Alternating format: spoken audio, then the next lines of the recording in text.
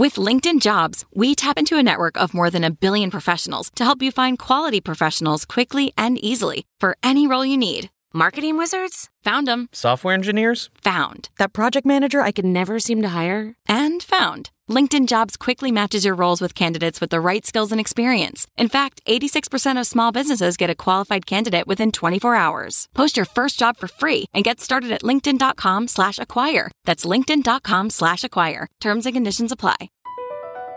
Across America, BP supports more than 275,000 jobs to keep energy flowing. Jobs like building grid-scale solar energy in Ohio and producing gas with fewer operational emissions in Texas. It's and, not or. See what doing both means for energy nationwide at bp.com/investing in America.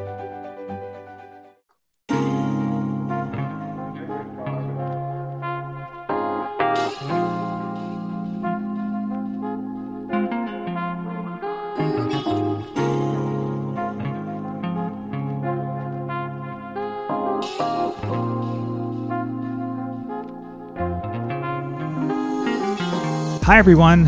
Thanks so much for joining us today on China Corner Office, a podcast powered by SupChina, the New York-based news and information platform that helps the West read China between the lines. I'm Chris Marquis, a professor at Cornell's Business School, and today we'll be featuring a recording of a live CEO webinar that took place on September 22nd, 2021, with a number of leaders involved in business in China from the U.S. state of Michigan. The focus of the episode is on a Michigan-based company, Cherry Central Co-op, and their China expansion. And we're joined by Mark Becker, who is Director of International Supply at this company that employs over 1,000 people across 12 factories that buy and process fruit from small farmers across the U.S. and Canada. While cherries are popular in China, consumers there typically prefer the sweeter varieties, while Cherry Central main products are bright red sour cherries. So Mark discusses how Cherry Central has worked to market its products in China and its relationship with businesses and consumers there, and how it has worked to emphasize the antioxidant properties and health benefits of the product. He also discusses other ways Cherry Central has grown its business in China since 2017, including working with partners there, hiring local representatives, storing product in China, and also how the recent transit slowdown has affected his business. Another area of discussion is the unique ecosystem in Michigan that supports trade with China and other countries. And also joining us to provide insight on this topic is Kendra Ko, who's director of the Grand Rapids office of the U.S. Commercial Service, which is part of the U.S. Department of Commerce. Alyssa Tracy also joins us, and she is Director of International Trade at the Michigan Economic Development Corporation. And finally is Erkan Kokes, who is Assistant Director for International Trade Research at the Michigan State University International Business Center. To me, this topic was perhaps the most surprising element of the discussion. Kendra, Alyssa, and Erkan all provide details on the variety of training, advocacy, market intelligence, and networking services that their organizations provide, as well as in some cases financial support of U.S. businesses' international expansion efforts, which Mark also reflects on. Overall, it was very interesting to learn that in spite of the ongoing trade war, there are tremendous resources that are available to U.S. businesses if they want to do business in China. And while our discussion focused specifically on Michigan, a variety of programs actually exist in every U.S. state. So thanks so much for listening and enjoy the show. Okay, let's get started. Hello, everyone. Welcome again. I'm Chris Marquis. I'm a professor at Cornell's Business School, and welcome to this live SupChina CEO webinar recording of the China Corner Office podcast, a show focused on leaders and companies facing the challenges and opportunities of doing business in China. Today's webinar is in partnership with the U.S.-China Business Council, a nonpartisan, nonprofit organization representing over 250 American companies doing business with China. And our topic today is how firms in the state of Michigan, so the U.S. state of Michigan, have continued to do business in China in recent years, specifically focusing on the experiences of one important company, Cherry Central Co-op, as well as a number of state-level policies and programs for business. Thanks so much for tuning in. I'm really looking forward to this discussion, which is not only about a very important area in U.S.-China commercial relations, but also I think will shine light on some unique stories of entrepreneurship and how the U.S. government, state-level governments, other organizations can help support that. So with us today, we have a number of Michigan-based participants involved in international business, especially as it relates to China. So we have Mark Becker, who is Director of International Supply at Cherry Central Co-op. Welcome, Mark. Thank you, Chris. We have Erkan Kokis, who is Assistant Director for International Trade Research at the Michigan State University International Business Center. Welcome, Erkan. Thank you, Chris. And we have Kendra Ko, Director of the Grand Rapids office of the U.S. Commercial Service, which is part of the U.S. Commerce Department. Welcome, Kendra. Hi, good to be here. Thank you. And also Alyssa Tracy, last but not least, who is Director of International Trade at the Michigan Economic Development Corporation. Hello, welcome, Alyssa. Thank you, Chris. Great. So I'd like to get started actually focusing on Cherry Central Co-op. So my first question is going to go out to you, Mark. Can you just give us a general overview of Cherry Central, its businesses, maybe products as well, also some of the international scope, particularly as it relates to China? Sure. And thank you for the opportunity to be here, Chris. So our story here at Cherry Central is kind of a specialty crop. And we were formed back in 1973, where 5 growing processing groups in Michigan were located in Traverse City, Michigan, which is kind of the northwest corner. And they formed together to better grow, process, and market their fruit. And the co-op as a whole has been in the international trade really since 1973, supplying many different companies. And so really what makes us kind of unique is we are the largest in the world grower processor of Mount Morenzi cherry, which is a variety of cherry that's a little bit different than what you might see in a grocery store, which is typically your fresh, dark, sweet cherries. So we have growers and processors really from coast to coast in the West out in Washington, all the way to Canada and Ontario, Canada. There's 12 factories in between, hundreds of growers.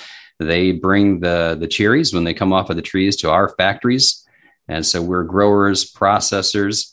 And then we basically, what we're going to do is we need to process them very quickly into dried, frozen, purees, concentrates, and juice.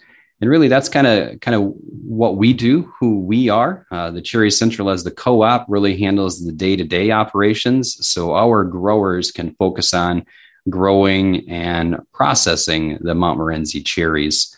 And, as far as our China business, I think we'll probably get into that in a little more detail as we go along, Chris. But in general, that's kind of who we are and what we do. Yeah, great. I'd love to hear, just digging into that a little bit more, maybe what some of the key selling points are as you have entered the China market. I think mainly since 2017 is when you really started your big push. Is that right in China? Yeah, that's right.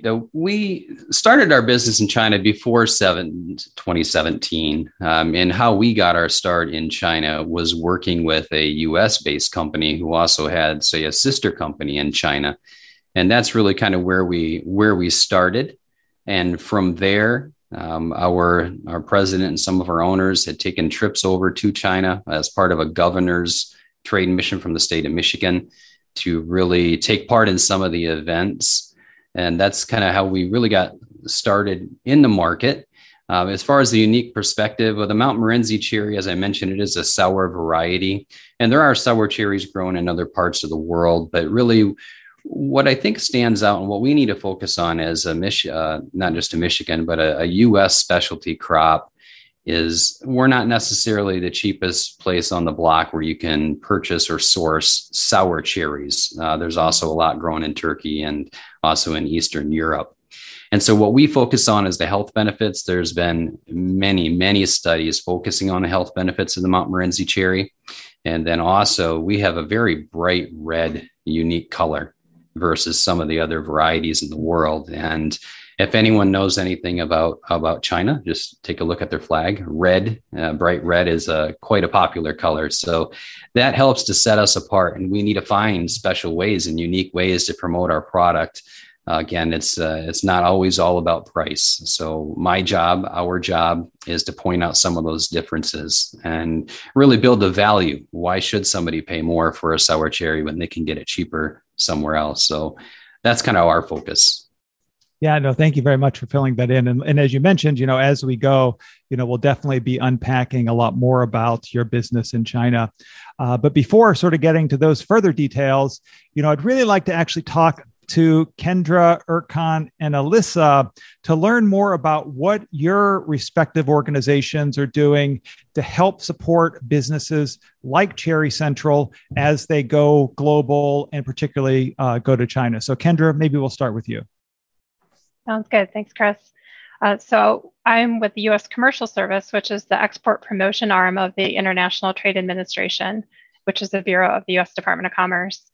And we help companies to compete globally by providing them with market research, training, advocacy, and introductions to international connections. Specifically in China, we have our secret sauce is kind of working with our embassies and consulates in China. We have 6 offices there, including Hong Kong, if you include Hong Kong, and then we have Beijing, Shanghai, Wuhan, and Shenyang. So we have a good coverage there, and we also have a great office team of China specialists in our DC office. And working with the commercial service, we worked with Mark and his team during Export Tech this last spring. It was kind of I think it was spring, with COVID, it all kind of blends together, but it was spring. Right. So we worked together with him on an Export Tech training program, which is a national program that was developed by the U.S. Commercial Service and the Manufacturing Extension Partnership. Here in Michigan, we do that in partnership with MEDC, the Michigan Economic Development Corporation, our volunteers at the Michigan District Export Councils, and also local universities like MSU and GVSU. So it was really a pleasure to get to work with him. And the goal of the program is to help companies to develop a strategic international market plan. So to help them develop the plan and then also help them get started implementing it. Yeah, thanks. It's so interesting. And, for me, I didn't realize actually the extent to which there are these infrastructures that exist to really help U.S. businesses go global, both, you're with the federal government, but then also we'll talk a little bit to Alyssa about the, Michigan State. But could you say a little bit more about this U.S. Commercial Services program? So you're in the Grand Rapids office. So I assume that there must be an office in Detroit, maybe somewhere else. We have an office in Detroit and East Michigan. And really, we can connect with any, we support every state in the U.S. So, and then we're connected with the U.S. embassies and consulates in over 70 countries. So chances are you can connect with somebody who's just down the street from you or somewhere in your state to get that kind of hands-on export counseling, and they can serve as your account manager as you connect with markets like China and other countries too. Yeah, so interesting. Thank you. So why don't we switch from the sort of federal government level to the state level? And so Alyssa, would you mind saying a little bit about your work at the Michigan Economic Development Corporation? I'd be happy to. Thanks, Chris. At the MEDC, our international trade program has 3 primary goals when it comes to supporting exporters. We aim to, 1, grow the number of companies overall in the state that export. 2, we want to grow the total value of Michigan's export sales. And finally, we want to help existing exporters enter or expand into new markets. And we have 3 primary tools that we lean on to help support these 3 goals. I'll start with our flagship program, the MyStep grant, the Michigan State Trade Expansion Program. This allows Michigan to offer small businesses up to $15,000 per year in funding to attend trade shows, cover international marketing and e-commerce expenses, international compliance testing, much, much more. Among the newer items that we've added to the uses of the grant over the past year, partially in response to the pandemic, include the new expense of compliance testing, as well as international certifications.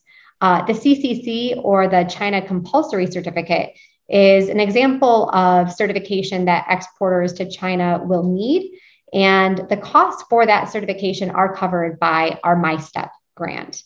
The second thing that I want to briefly touch on is our network of foreign offices. We have a network that supports Michigan exporters with B2B matchmaking during trade missions and trade shows throughout the year. They also provide free support to companies like market research and market entry strategy. We do have a dedicated office in China that supports Michigan companies looking to enter or expand into the Chinese market. The last tool that I'll touch on here is our strong network of small business services.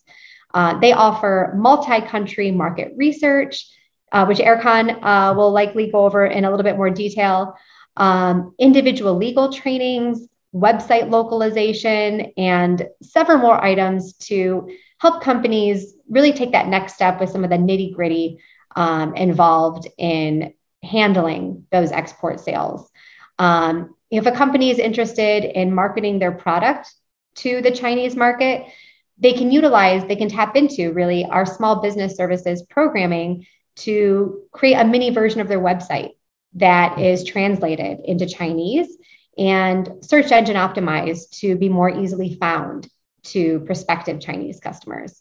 So we work really closely with Kendra's team throughout the state, with Erkan, to really reach as broad of a number of Michigan exporters as possible, Michigan companies that might be considering exporting, and really support them at every step of the way to make sure that they are confident and successful in those export endeavors.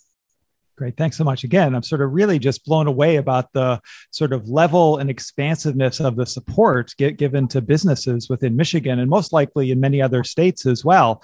Right.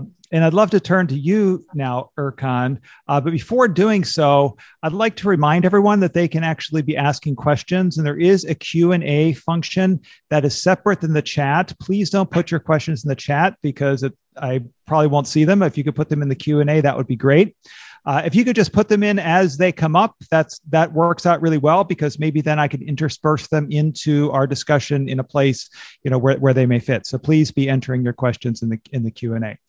Great. So now we get to turn to Erkan, who I must admit, as a graduate of the University of Michigan in Ann Arbor, have a little bit of rivalry with Michigan State. Although, your guys are doing such great work there, it's really, I'm sort of proud of having some connection to Michigan. So would you mind describing your work a little bit, Erkan? Of course. And thank you again, Chris, for having us and having this discussion all together. So IBC, International Business Center, is located in the Broad College of Business at Michigan State University. It's one of the 15 cybers designated by the Department of Education. Cyber stands for Center for International Business Education and Research, and really focuses on providing guidance on anybody on international business-related fields. As an integral part of the business college, of course, we support the instructors, the faculty, the researchers, and students by providing them resources and tools for their teaching and learning purposes of international business.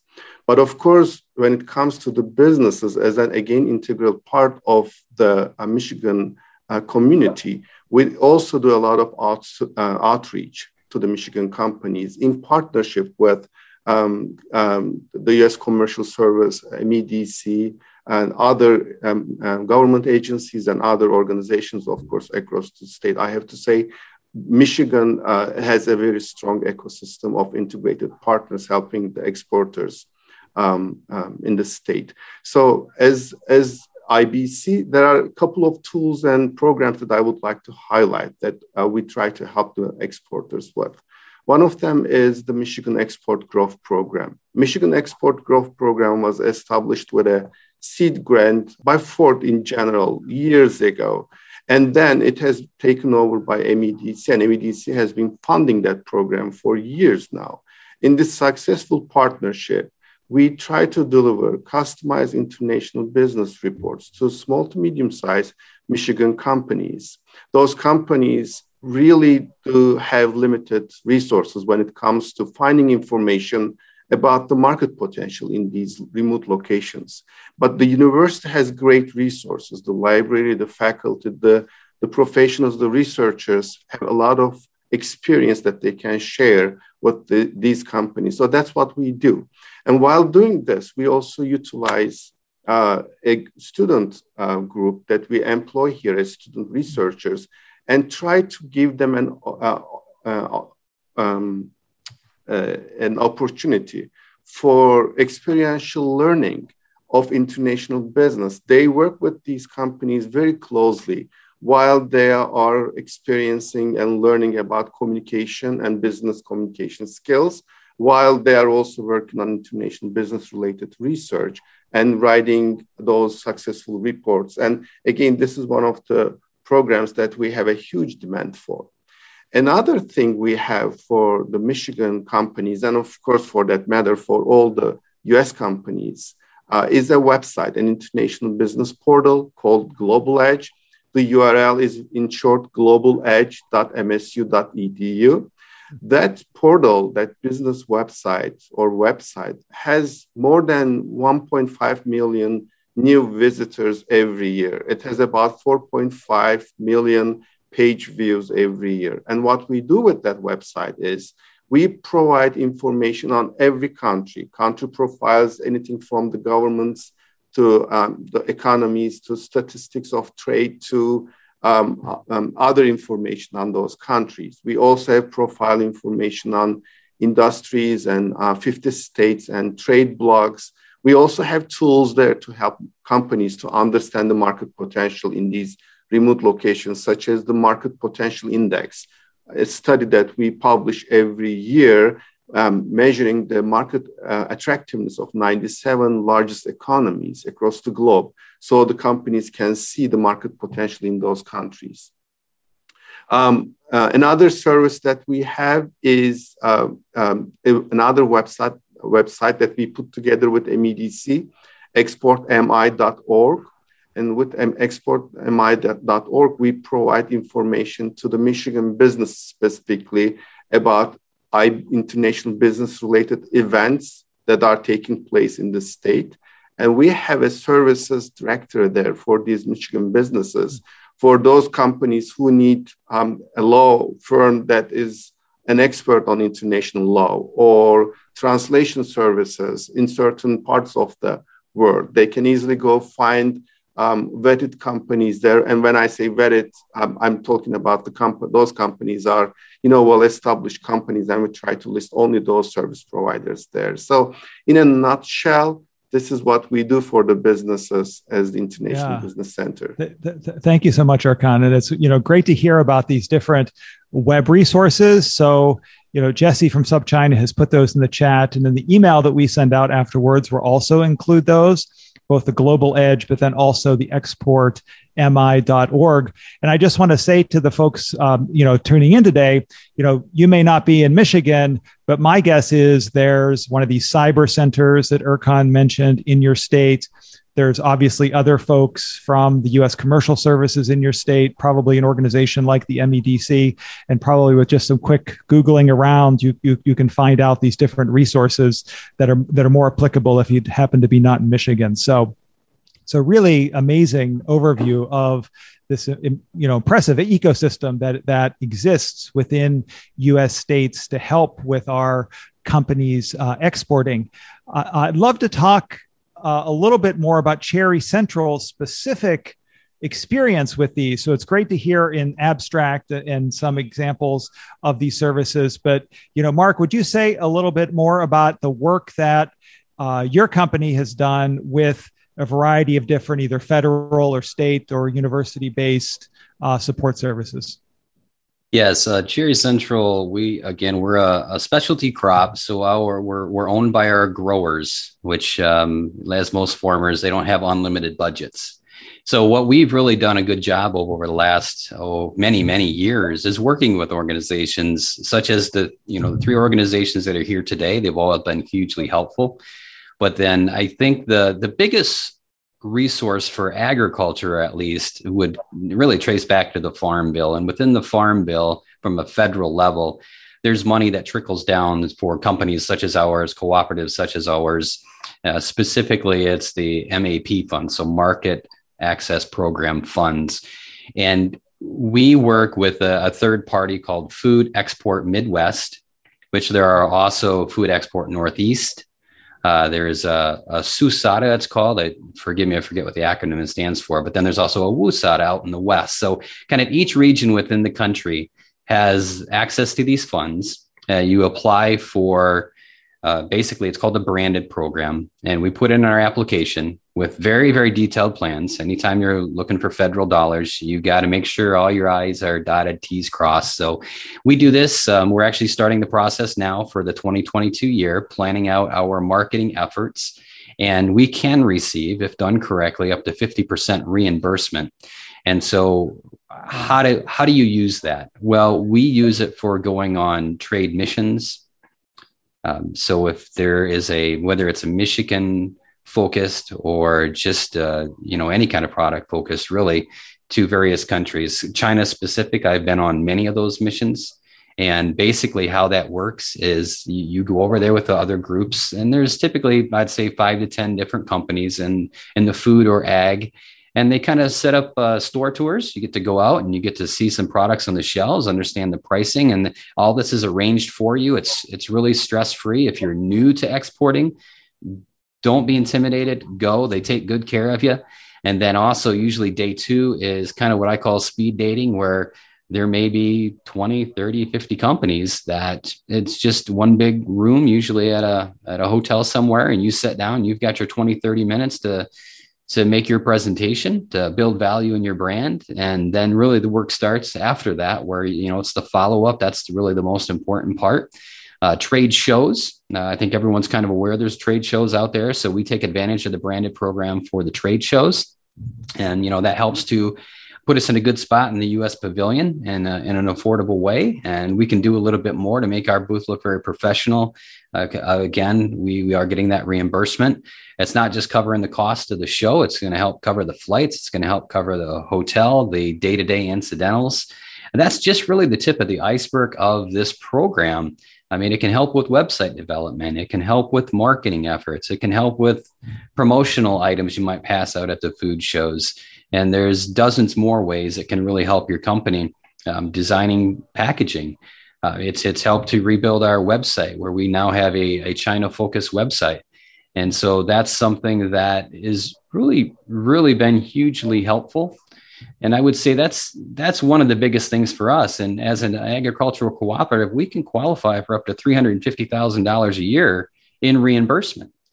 Now, you don't have to use all that, but you can qualify. And so that's a really big deal. And that's really helped us with really the main program we've used to expand in China and elsewhere around the world. Yeah, really interesting. I mean, not just these different sort of services, market research, websites, networks, connections, but also the financial resources that the different government entities can put to this, expanding American business overseas is really, really impressive to me. So thank you, Mark, for sharing the story of Cherry Central. Sure. I'd like to take a step back in some ways, and we are focusing on Michigan for this webinar, and I think it'd be interesting just to hear a little bit more about Michigan's business with China more generally. Different industries, how's it grown over time? Actually, one of the questions in our Q&A feature is, if it's more and more difficult for Michigan firms to get to China, we've had COVID, sort of some ongoing trade tensions. So I'd love to maybe start with you, Kendra, just if you could describe the Michigan ecosystem of business in China. And also I'll ask Alyssa the same questions. She can fill in some gaps as well. Sure, great. So Michigan and China's a very important market for Michigan. We had a little bit of downturn of exports due to the pandemic. In 2019, it was 3.2 billion of Michigan exports to China. In 2020, it was down to 2.6 billion. But it still is a very strong market for us, and we see it coming back. Some of the larger sectors for U.S. exports, specifically for Michigan exports to China, are transportation equipment, chemicals, machinery, and fabricated metal products. And then if you're not located in Michigan and are curious about what some of the best sectors are, your listeners could look at our trade.gov website and look for the country commercial guide, where they can find what some of the top sectors are. Great, thanks. And we'll follow up with that, the trade deco, and we can sort of send the link or the document in the follow-up. So thank you, Kendra. Alyssa, how about from your perspective? Can you describe general features of the state as well? Yeah, absolutely. So Kendra did mention we did have a dip in Michigan from 2019 to 2020 in export sales. That was pretty significant. But the silver lining on that is that, when you look at the past 5 years from 2015 to 2020, export sales from the US as a whole to China have grown nearly 8%. So they've grown about 7.6% since 2015 overall from the United States to China. So there is still that positive trend line that I think demonstrates that even with all we've experienced in the last year, that China is still that lucrative, competitive market for companies that are willing and able to compete in it. For Michigan in particular, though, during that time frame, 2015 to 2020, we saw a significant decline of goods exported to China. But we did see, during this time of steep drop-offs, export sales from 2015 to 2020, we had a slight increase in exports of transportation equipment goods during that period. They rose from about $1 billion to $1.1 billion. So what that tells us is that industry sector in particular has remained pretty resilient. The raw export data tells us one side of the story, but we've got some anecdotal stories from our trade export clients that have had success in entering the Chinese market despite some of the difficulties. And we're hopeful that more companies over the year ahead will continue to pursue China as a lucrative export market with growth opportunity to take advantage of. So transportation equipment was one of the only categories of export sales from Michigan to China that rose during that 5-year period from 2015 to 2020. And we've got an example of that actually with one of our trade clients. They actually manufacture safety testing rigs, primarily for the transportation industry.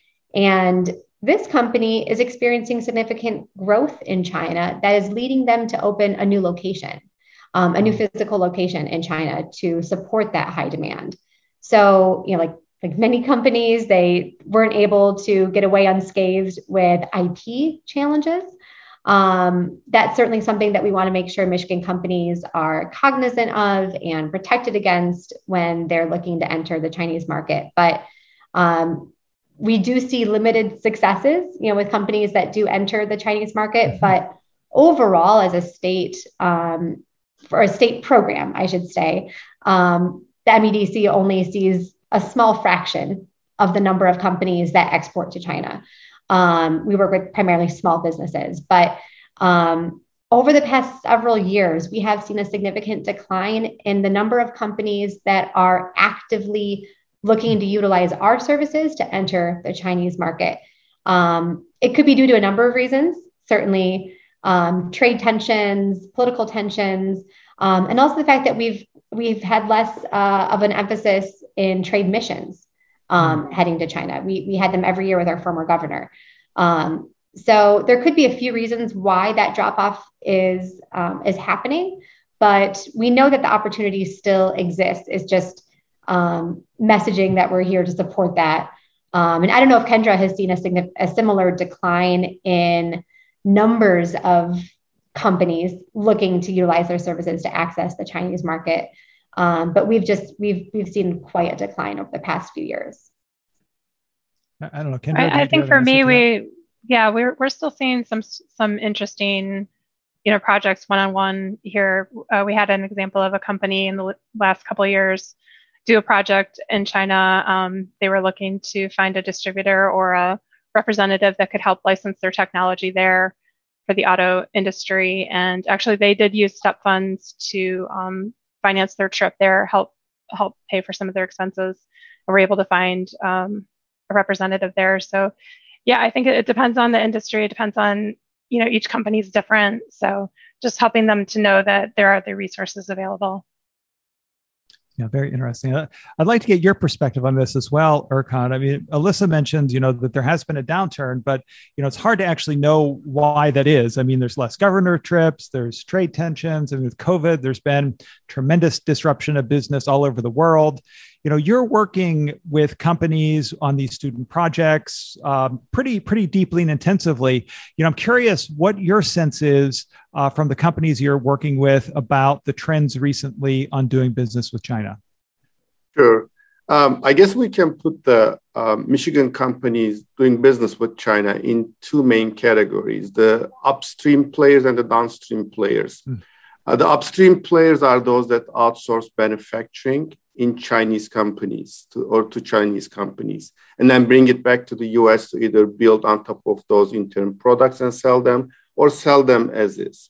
So this group of companies seem to have the first hit when the trade war began because the US government's initial approach was discouraging imports from China. So the US jobs and manufacturing can be protected. That was the idea, right? As a result, some of these Michigan companies started reshoring their manufacturing back to the US, and thus it was an achievement for the US government. But we also need to acknowledge that some of those companies continued to outsource to China, and the remaining just moved their outsourcing locations from China to other countries. So there wasn't a big success on that side of the story. Then there are the second group of Michigan companies, the downstream players. Those are the companies that manufacture somewhere else or in the US and then export their products to China and sell there. And of course, they got their own fair share from the trade war as well, as new tariffs and quotas are implemented by the Chinese government as a response to the US government. These Michigan companies reduce the amount of business they do with China. And the results are what Alyssa just shared with us, declining Michigan exports to China. At the International Business Center, we witnessed this trend while assisting Michigan companies through the Michigan Export Growth Program as well. So when we start working with a company, they usually pick the target markets they want us to research. In the past, most of the companies would ask for market research about China. But however, for the last couple of year and a half, roughly, the number of companies asking for market research on China has declined. Now, this may mean a couple of things. Some of them are really getting affected by the tariffs and the quotas, but some of them are affected by the hype. They read the news, they see the discussions in these podcasts, and there is this fear factor, I believe, that eventually have an effect on the businesses and their decisions on expanding their exports to China. Yet the exports to China from Michigan are strong, still staying strong. But I also would like to highlight another aspect of the export. So we mostly talk about the tangible goods, right? But there is also the service providers who export their services to China. Because the services trade is not documented and tracked as detailed as the tangible goods trade, it's sometimes difficult to see the implications of such inter-country tensions on the services exports. But I can give you an example of declining services exports from an institution closer to my heart, MSU, because the trade war has also affected the universities. For MSU, the Chinese student population has always been the largest body of international students, and it still is. However, the number of Chinese students coming to the MSU has declined due to the tensions between the two countries, which keeps affecting our services exports to China at the end of the day for other service exporters as well. I'm curious, Erkan, if you wouldn't mind me following up on that. Actually, one of our questions relates to how, recent years with a lot of things like you mentioned, like Chinese students, also maybe less funding of centers that focus on China. Are there other impacts you've seen in the last few years at the university level that have led to less China work, either in your organization or as you've seen it around the university? Well, my experience was just the opposite, actually. As the number of students declined, the universities, at least at MSU, we gathered and formed these advisory boards, including a lot of folks from China, from South Asia, to be able to understand what the feeling of the students there, how we can bring more students here, how we can still make them sure that these institutions in Michigan and across the nation are still providing excellent education to those undergrad students, to those master students. So we only, stepped up our game in this area and trying to bring in more students as much as possible. Yeah, well, that's great to hear. And I want to remind people to continue asking some, entering Q&As. Those last two questions actually were in part from the audience questions. So please continue to add questions to our Q&A feature. Mark, I'd like to actually dive a little bit more sort of specifically into the experience of Cherry Central over these last 2 years. Can you say, I'm not sure if there's tariffs that hit your products, how the global shipping issues that have stemmed from COVID have affected your work? Can you say a little bit about, your experience with those topics?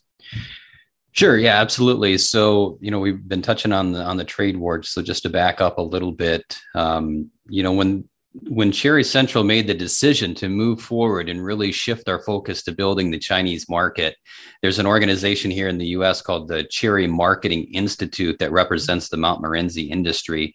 And so they were shifting dollars to the market. So again, we kind of tend to follow where they go. So we have a partner in promotion. So they work with a sister promotional agency in China.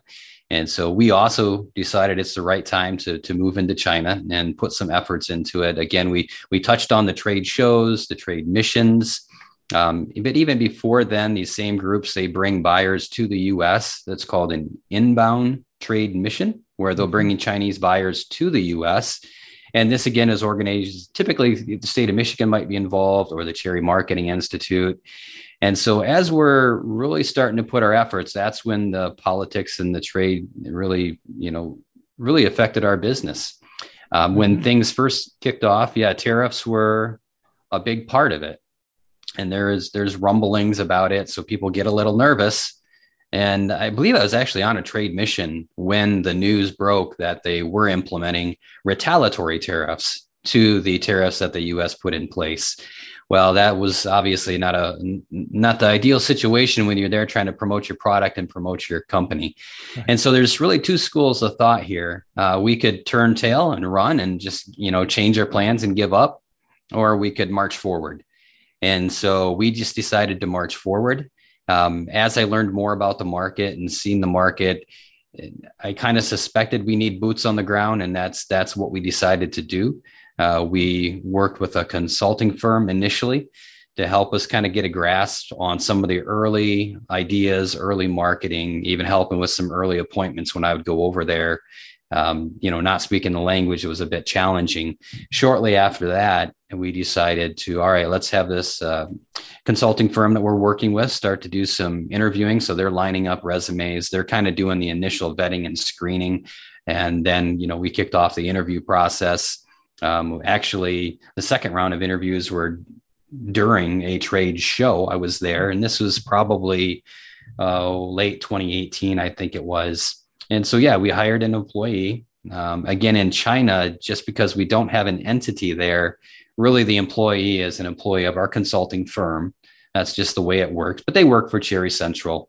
And, so this is all happening as the trade war is building.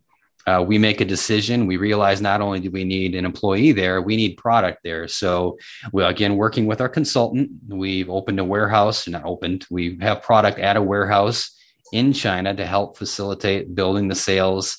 And again, this is all happening, not only trade war, but now what hits? COVID hits. And so kind of the double whammy, right? And again, we could choose to turn tail and run or keep pressing forward, which we've kept pressing forward. Initially, we had contracts canceled. We had R&D projects canceled. People, as I think Erkan was alluding to, they see it in the news, they see it in the media, they get scared. There's a big element of unknown. From the time your product gets on the water gets to China during the good days pre-COVID, maybe it was 20 to 40 days, depending on where it was leaving from. And you don't know what's going to happen. Your tariffs may jump drastically. So, kind of to cap it off, even right now, I believe it was January 2020, and correct me if someone knows for sure, there was an exception by the Chinese government that you could, I guess, be relieved a little bit of the tariffs, the retaliatory tariffs. And we were fortunate our products were part of that to be eligible for the exception. So when we shipped our warehouse there, we are part of the exception. Some of our clients that we've built over the years, they are part of the exception. And really, I think the way that we've been able to build is to continue to promote the health benefits of our product, to continue to promote the uniqueness of our product, the flavor profiles. You may need to change your flavor profile for some of your product, whether it's North China, South China, Central China. We've been really flexible. We've continued to invest. But if you don't qualify for an exception and you want to buy a frozen cherry in China, you're paying an 80% tariff today. Wow. That's huge, huge. You can see how things need to change. Our governments, in my opinion, they need to work things out. And, there's a lot of political differences. And unfortunately, sometimes food and ag suffer the brunt of that. Their differences maybe aren't on agricultural issues, but this is what happens. So again, we're fortunate with the exception. Some of our products are much more reasonable. Some of our concentrate products or our dried products, with the exception, are 5%. But even with the exceptions, our frozen product is still 45% tariff. So it's still having an impact. We've been real fortunate to build sales, but there's a lot of work that needs to be done. I just think the fact that we were there and these Chinese companies seen we weren't bailing out, we were committed to the market, has really, really helped us in our efforts to rebuild the business we lost. And really, we're on the path to be much ahead of where we were even before the tariffs, before COVID.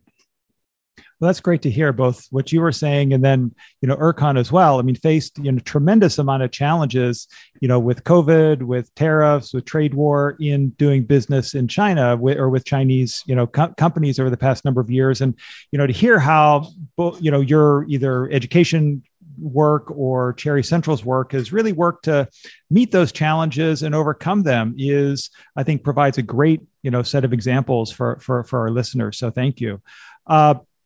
I'd like to just learn a little bit more, Mark, about how you operate your business in China. So you mentioned you have this one employee, you have warehouses. So your sales of the product, are you selling as in some ways an ingredient for Sure. some health drink? Are you selling cherries in supermarkets, jams? I'm curious how you actually get your product from the warehouse into the different stores in China. Yeah, great. Yeah, it's a great question. So historically, Cherry Central to the international markets has been primarily an ingredient supplier. So you may purchase a Mount Morenzi concentrate, and you may use that for, maybe it's a brewing operation, distilling, beverages, sports drinks, dairy industry, all those types of things. You can use a frozen concentrate shipped in big drums, basically. And so that's kind of one of the avenues, is we work with manufacturers directly, whether it's concentrate, whether it's a frozen cherry or a dried cherry, different applications. But we work really, we don't discriminate. If you're a manufacturer and you want to purchase it directly from us, we're happy to do that. That works really well for us. But I think also, what you realize in the international markets, many times you need distribution. Not everybody is going to start off by building or buying a full container of product, which is that's a big commitment. And yes, they know cherries in China. They love their fresh, dark, sweet cherries. You'll find them all over the place. And so our mission, our goal is how to transition the value from, look, you love your dark, sweet cherries to the Montmorency sour cherry. And so we're working on that. And so I mentioned CMI, the Cherry Marketing Institute, helps and their partners. But also we found some distributors who are really helping us to promote our product. Having our warehouse there helps to get out sampling, but distribution is key. And typically, unless you're really, really fortunate, I suppose, one distributor doesn't really check all our boxes. So they may be really tied into the frozen industry, the frozen supply to bakeries, hotels, restaurants, that type of thing. But maybe they've never marketed or worked with dried fruit. So it's finding the right distributors, the key distributors for your products. And sometimes, you might be supplying a concentrate product to one or two different distributors because their lanes in business are different. One's distribution into retail, one's distribution into bulk ingredients. That's really been our key, is the bulk ingredients. We do have a retail brand. It's fairly new. So we're doing really some groundwork there to launch that into the Chinese market also.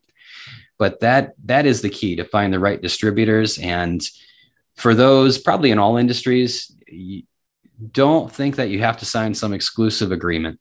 You're going to get that question right away. Can we do an exclusive agreement? We need an exclusive agreement. And from their perspective, if they're going to invest their funds in promoting and marketing your product, they want some protection. But China's a big place. And so I'm here to tell you, you don't have to sign an exclusive agreement to build a relationship with the company. It's kind of like dating before you get married. You typically don't just jump in and get married day one. So that's kind of how I try to approach that. That's one of the tactics that we've learned. And there are, unfortunately, companies, probably in all countries, but I've ran into that have less than admirable intentions. So be cautious of that also. Yeah, that's really helpful advice, I think, for our listeners. And I think, the last segment discussion, I'm going to be asking all of you just for your general pieces of advice from the different venues, perches that you have for entrepreneurs, for companies that want to do business in China. But before asking that question, I just want to ask one quick follow-up again for you, Mark. You mentioned there's a different flavor profile, maybe between the North and South in China. Obviously, the Chinese market is so different than the US, or I know you guys are also very big in Europe. Can you give me an example or two, or give us an example or two of how you've tailored your products, or, some research you've done to see, okay, here's how we can best introduce the Montmorency cherries into China? Sure.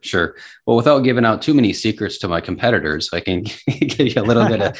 I don't think it's a big secret. So how do you do that? Well, the way we do it, or the way I try to do it, is really just, I follow online publications. I'm not there in China. I haven't been there in a couple of years. And so there are various online publications that you can pick up flavor profiles, trends. Some of the big, international companies, Carry Ingredient is the name of a company that they usually put out profiles of different company or different countries, different regions, flavor profiles. I would say in general, kind of the sweetness level of some of our products. Not everyone loves sour and not everyone loves sweet. We did a tasting profile in Shanghai where the men decided they liked the unsweetened product and the women decided they liked the sweetened product. So it's a challenge to do, but I guess I would say be open to that. On some of our juices, we're definitely looking at different flavor profiles. As I mentioned, we're launching our retail products. So we're looking at that. What is the right flavor profiles? Because what works in the US or in Europe absolutely may not work in China. Yeah, no, thank you. That's great. So I'm really interested to hear from each of you, what your few pieces of advice would be for, entrepreneurs and business people interested in doing business in China. And Kendra, why don't we start with you, if you don't mind?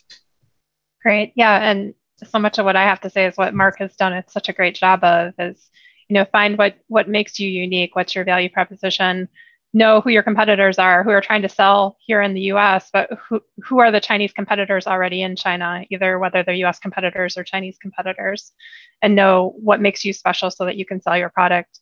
And then also another thing that I've seen that he mentioned is that, be in it for the long term. You need to ride the wave of the different disruptions that are going on. So understand what some of those challenges are, anticipate what they are, with supply chain issues, and you're dealing with different issues there, anticipate what those are and build those into your pricing so that you're not surprised in the end, and do your homework. Make sure that you know who you're doing business with. Don't assume that Beijing is the best market for you. As Mark said, China is a big country, so maybe there's a better opportunity for you in another city or location. So just be open to that, but do your homework. And again, there's resources to help you do that. Great. Yeah, that's one thing definitely I've taken away from this is there's tons of resources throughout the U.S. and different states to learn about doing business in other countries. Alyssa, how about yourself? Yeah, I'll echo Kendra's statement on doing your homework and tapping into the resources. A lot of the services that are available at the state and federal level are available for free. And there's counseling that you can get from international trade managers, from MEDC, from the commercial service officers and Kendra's team.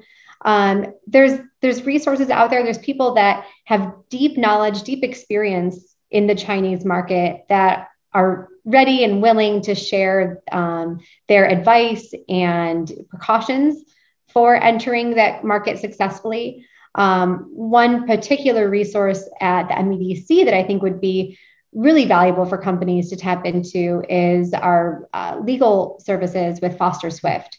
They focus a lot on IP protection for intellectual property to make sure that you're safeguarded, your brand is protected in that market. We've got a lot of really just people that have that deep experience that are willing to share that, not only from the MEDC side, but also on the federal side and with our district export councils. We've got a deck on the east side of the state and a deck on the west side of the state. Those are comprised of business members, like business community members, and they're also available to tap into. So doing your research is very important, but don't do it alone. Lean on the resources that are available to help you make those informed decisions and perhaps challenge you to think of it in new ways, your market entry strategy, that is. Great. No, thank you. I was wondering, through any of your resources, is there like one page that says, okay, you want to do business internationally or China, here it is, the U.S. Commercial Services, the Cyber Center at MSU, the MEDC. Is there like one central repository that someone could go to? I can send you a handout. I know Alyssa has a good checklist on her website.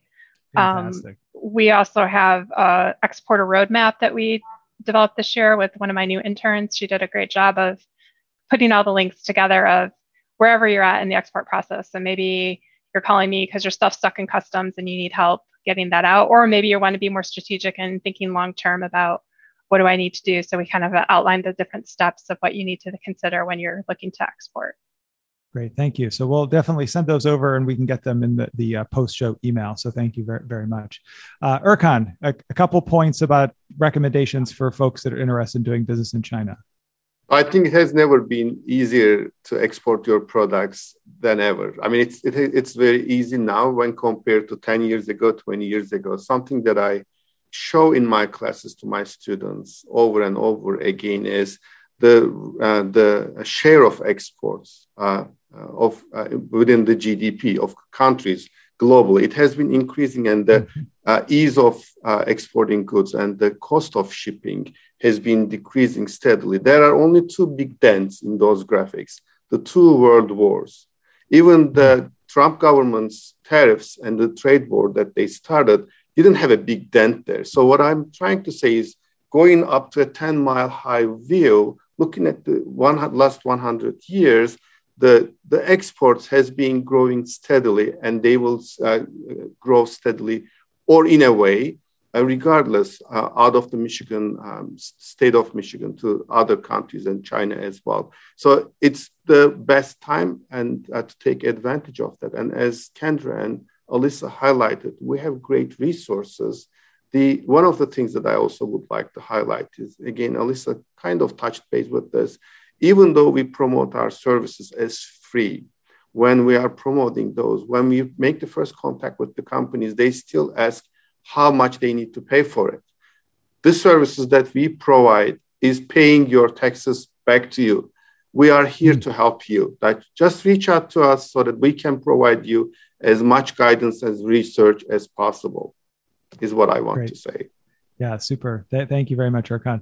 And Mark, how about you? From all of your experiences on the ground, interacting with Chinese partners, what sort of piece of advice would you have for folks? Sure. I would say do what you do best. And what I mean by that in the ag industry here, we supply more than Mount Morenzi cherries, but that is our core item. And so do what you do best. If I'm leading with not our core item, not our specialty, it may not be the best approach. And I learned that. So do what you do best and stick to it. The second thing I guess I would say is in China, be prepared to close the business after hours.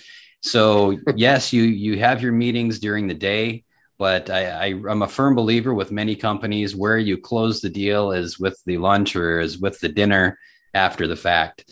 After your meetings are done, I think that's when the business really starts. So be prepared for that. No alcohol involved in that, is there? Well, absolutely not. No, there definitely is. And actually, one of the things that I learned early on was that if you don't drink, that's okay. But it's best to let them know ahead of time, not to refuse their offer at the table. So yeah. We could spend an hour just on helpful little hints like that type of thing. But right. I guess in closing, I think one of the biggest helps for me has been getting to know your foreign ag service people in country. And so whether that's the ATO office, ag trade office, which kind of tends more to focus on promotion, or the Office of Ag Affairs, so the OAA, they've been hugely helpful when we have issues with custom clearance and things along those lines. And in China, it seems that one port doesn't require all the same documents or certificates as a port that's 200 miles away. So get to know your, again, free support in country. And whether it's labeling questions, custom clearance questions, or just, hey, have you ever heard of this company? Because they're asking for these questions and kind of a little bit of a vetting there. So I think those are the few things that could be really helpful for a company breaking into the market. Great. We just have about 1 more minute left. And I want to ask you a quick follow-up to that. The pace of change in China is much, much quicker than in the US. And particularly with the recent, slowdowns in transportation, how are you thinking about, even things like pricing or, making sure that when you send something that there's going to be a market for it? It's a risk reward. At this point, you pretty much need a product in our warehouse, even if we don't have a sale for it. You have to assume the sales are coming. So my advice is to order early and order often. Yeah, makes sense. Super. Well, we're right at the top of the hour. So just want to thank all of you so much. Mark, Kendra, Alyssa, Erkan, really appreciate you taking the time. I know I learned a lot, and I'm sure that our viewers did too. And thank you, everyone, for joining us on China Corner Office. Thank you so much, Chris. Thank you for the opportunity, Chris. Take care. Thank you. Thank you. Bye-bye.